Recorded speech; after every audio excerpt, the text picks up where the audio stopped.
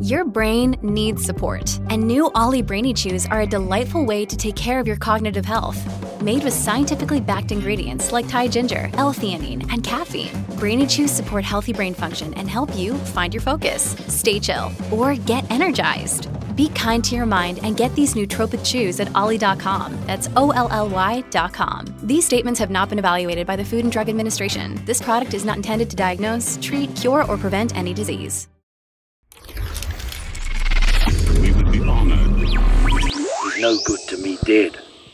With Boba's epic return, I think it's only fitting that we talk about his extremely iconic ship. The Slave One is one of the most iconic ships in all of Star Wars, and there is so much rich information to do with everything, with the weapons, the lore, who owned it before him, where it comes from, and all of the intricate details that Boba knew about it and how it could operate. Now, the model of this ship was actually called the Firespray 3 Class Patrol and Attack Craft, or in other words known as the Slave One. This was a highly modified and death-dealing starfighter of the notorious intergalactic bounty hunter Boba Fett, and before him, his father, Jango. Slave One was customized with extremely precise and advanced weaponry, including, but not limited to, twin blaster cannons, 2 rapid-firing laser cannons, seismic charges that sound beautiful, and even 2 projectile launchers. But in order to attempt to avoid drawing too much attention, Slave One's destructive firepower had to be concealed beneath its robust armor-plated hull, which would then slide away whenever the Fetts went on the attack.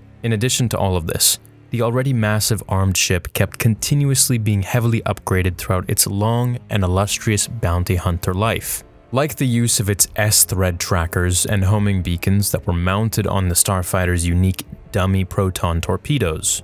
With those, the Slave One could use its homing beacons to tag whatever other vessel Jango or Boba were pursuing. Then either of the bounty hunters could use their illegal holonet transceiver that was on board their ship to track whatever quarry they were after, even through hyperspace. Of course, in order to avoid anyone else getting the same idea and using it against Slave One, the ship came equipped with an extra sensor array that could find any unwanted homing beacon. The Fetts could sense this by scanning for and detecting any minor changes in the mass of the craft, no matter how seemingly insignificant or minuscule. As with all of its models, the Slave One rested on its bottom horizontally, with its engines facing the surface, while the cockpit faced upwards. Therefore, whenever the ship had to take off, it was necessary to rotate the whole thing 90 degrees so the engines were rearward and the cockpit faced forward, ready to give chase to whatever target had the unfortunate circumstances to warrant a Fett's attention. However, to make sure to always keep Slave One's cockpit angled up,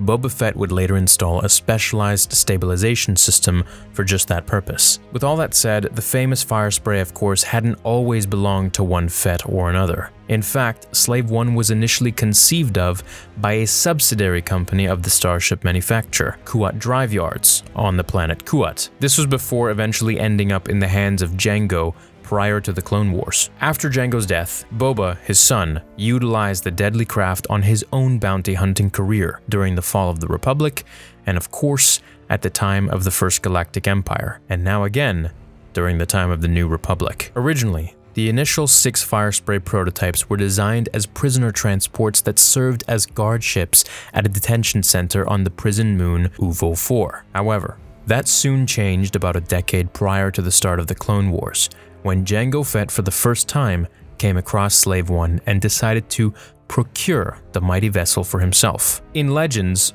while tracking a bounty that involved fighting his way through rioting prisoners and armed guards, a rival bounty hunter, the female shapeshifter Zam Wesell, who was after the same quarry as Jango, attempted to slice into his ship, which at the same time was an assault transport called the Jaster's Legacy. Now, while Jango caught Zam before she could take off with his transport, one of the detention center's Firesprays came swooping in and blew his ship to smithereens. Having no choice, Jango, with Zam tagging along, then had to make his way to the prison moon's hangar bays where the prototypes were stored, including the future Slave One. After they secured Jango's new ship, the future template for the clone army launched a couple of missiles into the hangar bay, wiping out the remaining 5 Firesprays to make sure no one could chase after them. This leaves Slave One as the only remaining Firespray class vessel throughout the entire galaxy. at least in Legends, and at least for a while, until Kuat Systems once again produced the model several decades later. Soon after Jango's final fate at the hands of Jedi Master Mace Windu during the first Battle of Geonosis, which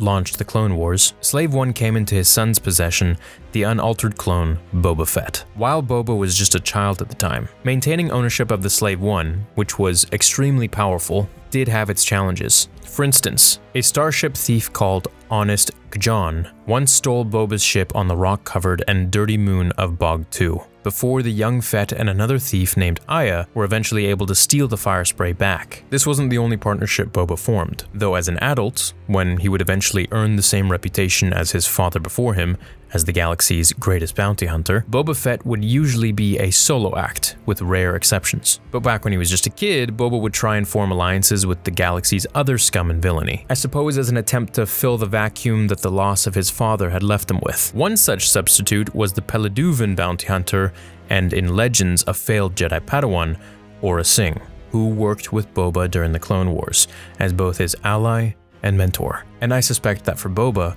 she was perhaps also a mother figure of some sorts. One such job with Aurra Sing, along with the ferocious and disreputable Trandoshan bounty hunter Bosk, Boba Fett visited the Outer Rim sulphurous desert world of Florum to meet with the notorious yet somewhat good-natured weak-way spice pirate Hondo Ohnaka. However, their business was soon interrupted by the arrival of the Keldor Jedi Master Plo Koon and the Togruta apprentice of Anakin Skywalker, Ahsoka Tano. The Jedi were able to capture the still fledgling young Fett and even the fearsome Bosk, but Boba's mentor, Aurra, proved to be slightly more troublesome for the Force-sensitive galactic protectors. She managed to take off an attempt to escape with Slave One abandoning Boba and Bosk, but Skywalker's powerful Padawan was able to use the Force to leap on top of the Firespray's hull and use one of her lightsabers to cut off one of the ship's wings. With the damage, Aurra was no longer able to maintain control of the craft,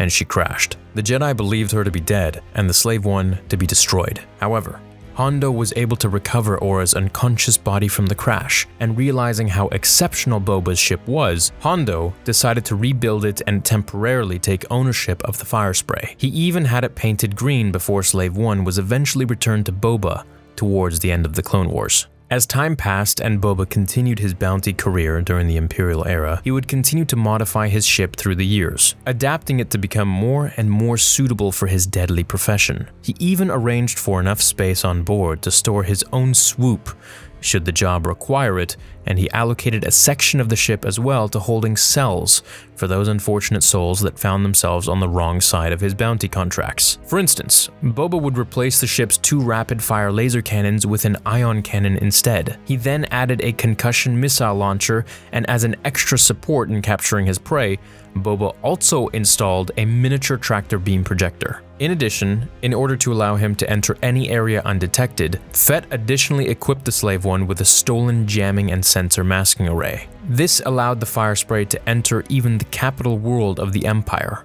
Coruscant itself, without being detected, or any other planet for that matter. But should he run into any situation where sneaking wasn't an option, he of course had the incredible firepower of Slave One to fall back on, including the proton torpedoes that he replaced his projectile launchers with as his main ordnance. The most famous incidents involving Slave One were of course the time Boba used it to track the rebel hero and smuggler Han Solo to the mining facility in Cloud City on Bespin. Solo had a bounty placed on him by both the crime lord Jabba the Hutt and the Empire, resulting in the Dark Lord of the Sith, Vader himself, to personally send Fett after him. Though Boba did manage to capture the resilient rebel and transported Solo's frozen carbonite body back to Jabba, he still had to contend with a few IG-88 assassin droids on the way, who wanted the bounty for themselves, and of course, the droids failed. You can actually see IG-88 in pieces on Cloud City for just a brief moment. Again, some of the stuff that I'm going over is from Legends, and some of it is from the new canon. In both versions, however, Solo was eventually rescued by his allies from Jabba's palace,